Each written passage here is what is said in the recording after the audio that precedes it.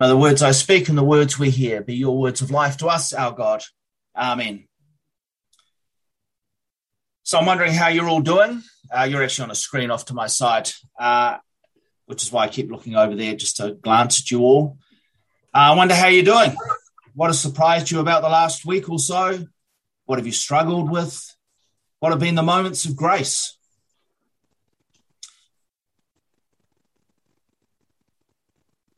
That is quite a list that I've just read out from our reading this morning.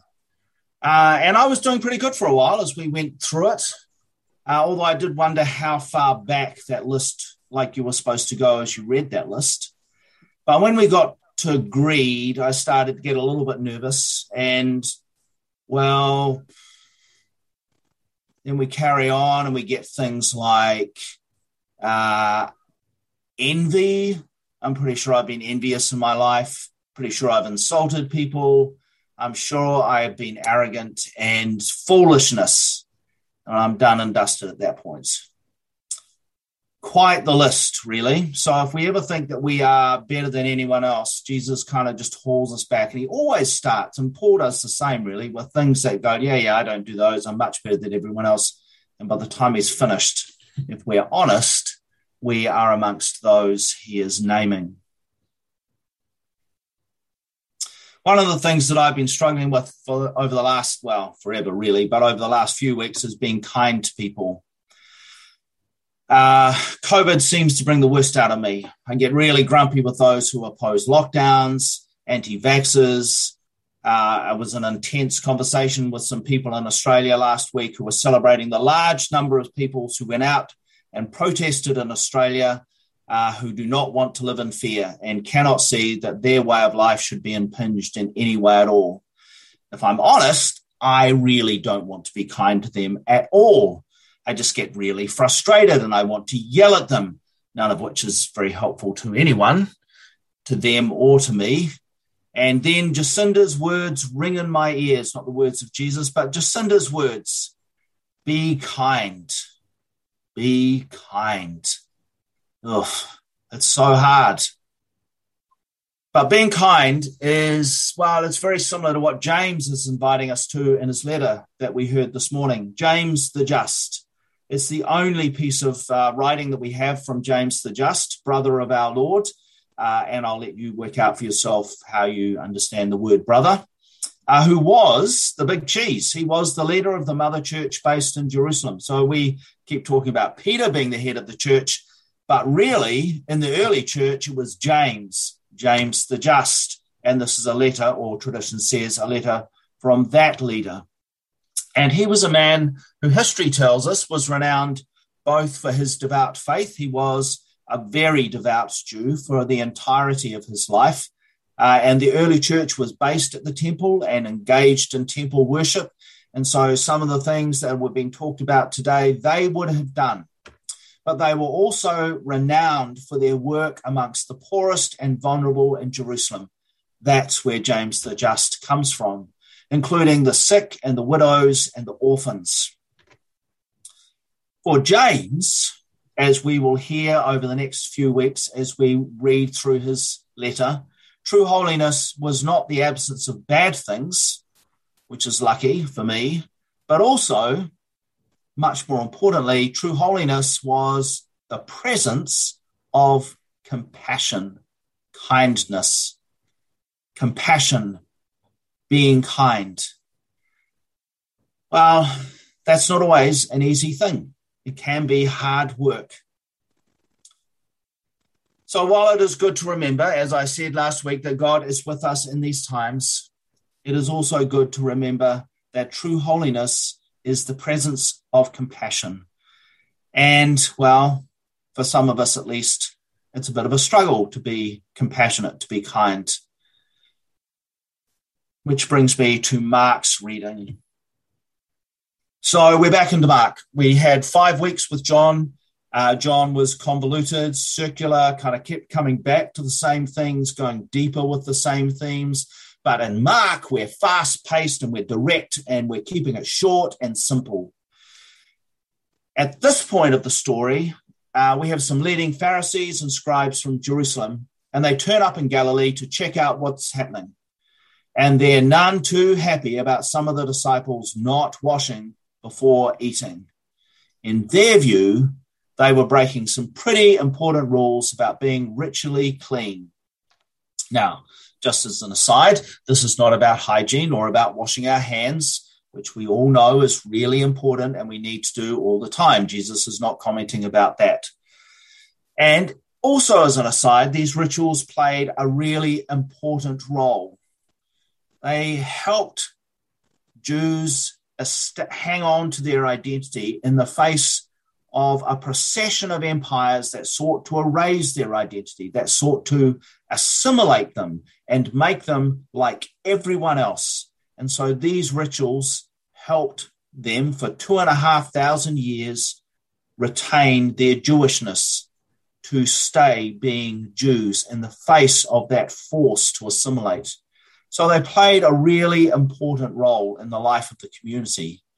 But these rules that Jesus was talking about were established by the pious well-to-do, the well-to-do Pharisees and scribes, the Judean elite, who had the time and the water resources to wash up to their elbows before they ate and at many other times. Now, these rituals are not found in the Torah, but they became the accepted practice among leading Jews, or some leading Jews, as the way in which the requirements of the Torah were to be observed. So they helped them, they thought, live out and still think, live out the Torah. It helped them establish their identity and hold on to that identity, and it established their righteousness. And it's this bit that gets a bit tricky, because it allowed those people to separate themselves off from the vast majority who lived in Judea, but particularly in Galilee, which was much poorer than Judea. And so these Judean elite were coming to Galilee and saying, well, look at all these people not being very righteous. We are much more righteous than you. You should aspire to be like me. Kind of like, we are cool with God and you are not. Which is, we can look, well, that's terrible. You shouldn't do that. But actually, we as Christians still do that today if we are willing to be honest. Honestly, I think the lack of honesty was part of that list that Jesus talked about. So on the face of that, Jesus says some pretty radical things, or at least in Mark, Jesus says some pretty radical things. Matthew, and one of those radical things was all the food laws can be ditched. So we actually jumped around a bit in that passage from Mark, and the lectionary writers kind of dropped out one of those bits. But we need to note that at least in Matthew does not tell the story exactly the same, and Jesus is a lot less radical in Matthew, and Luke just leaves the story out altogether. So Luke does not include it. So in Mark, Jesus says some pretty radical things. This is the Markan Jesus. So who is the community out of which this gospel comes from? Well, it was either, and for a long time I thought it was just a non-Jewish community, and they just ditched the law. They said it's a Jewish thing, we're Gentiles, we're not going to do it. And so Mark was giving some credibility to that view. But there are a number of commentators today who think it's much more likely that it was a conflicted community of Jews and Gentiles. And they were trying to find a way of all living together with a single identity. But these washing rituals and the food laws were proving to be quite the problem. If you've got one group of your community saying, we're going to stick to these rituals and laws, and another group saying, well, we don't think they apply to us, and that first group saying, well, then you're not as good as us, that does not make for a harmonious community life. And so they were trying to work their way through these issues and find a way that they could, with all integrity, find a new way of being together as one community following the way of Jesus. And so Mark is highlighting that for Jesus, and we need to note that Jesus was not the only person talking about reading the law in this way, is still not the only person talking about reading the law in this way, but for Jesus and others, the law was to be read in terms of how it helped the people of God be the gift they are called to be for all people. And so when the laws help keep them focused on those things, then the laws are good. But when the laws get in the way of that and actually kind of start setting up divisions and saying, well, I'm better than you, then that becomes problematic. So for Jesus, the law helped keep the people of God focused on the things that make for humanity's well-being. Or as Jesus describes it in all the Gospels, love the Lord your God with all your heart and soul and mind by and loving your neighbor as yourself. Or as one of the commentators I read suggested, that we might live in such a way that we bring healing and health in our communities. And I like that phrase because actually that's what our communities need at the moment, isn't it? Healing and health. So we are to read Torah, read the scriptures in a way that helps us bring healing and health in our communities. And Jesus uses this approach to offer an alternative focus of attention. Instead of being concerned about behavior, which, if we're going to use that list, is a good thing, instead of being concerned about living in a way that keeps the precepts of the law, Jesus says that we should pay attention to what is going on in our hearts. Pay attention to our motivations and desires, our longings and hopes. First and foremost, it is who we are that counts the most. Who we are. What is going on inside of us. And our actions come from that, from what is going on in our hearts. So when I want to be not kind, instead of just being not kind, I need to stop and look into my own heart and see what's going on inside of me that leads me to be not kind. Before I speak, before I act, I need to say, let's pause, let's look at what's going on inside me, let's change that, and then maybe I can address this in a different way, which is easier said than done. One of the ways that people have found helpful to do this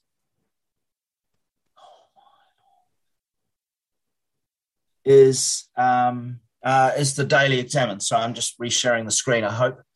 And the Daily Examine is a way of kind of at the end of each day asking a couple of questions and just kind of reflecting on where have I been drawn to God and where have I been drawn away from God. It doesn't need to be a big thing, but it is a helpful way of learning to see who we truly are as people invited into God's love, people who at times, and as people who at times reject that invitation. As people, as we learn to see, and as we learn to see God at work in us and in the world. So during this time of level 4 and level 3, I invite you, at least, you might like to carry on afterwards, to spend some time at the end of each day asking, what am I most thankful for today? And how have I experienced God in this day? And what am I least thankful for? How have I been led astray? And you might want to record some of your reflections. And, well, you might want to pray about what you see in yourself. And you might want to end each day with some prayer about that. And I would suggest using some of the night prayer. There's the Lord, it is night prayer, which is my favorite prayer. But there's also the Lord's Prayer that we prayed last week, and we're going to pray again this week as a way of kind of bringing together that this is what's going on in my heart today.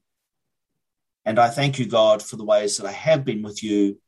And I hope tomorrow that I might grow to be more the person you would desire me to be. So I want to finish with this prayer, which comes from St. Clare of Assisi. Eternal God, source of all mercies and consolation, may we live to praise you. May the homage we pay you be reasonable. Season our sacrifices with the wisdom with the salt of wisdom, that our entire being may be transformed into your image through Jesus Christ, our Savior.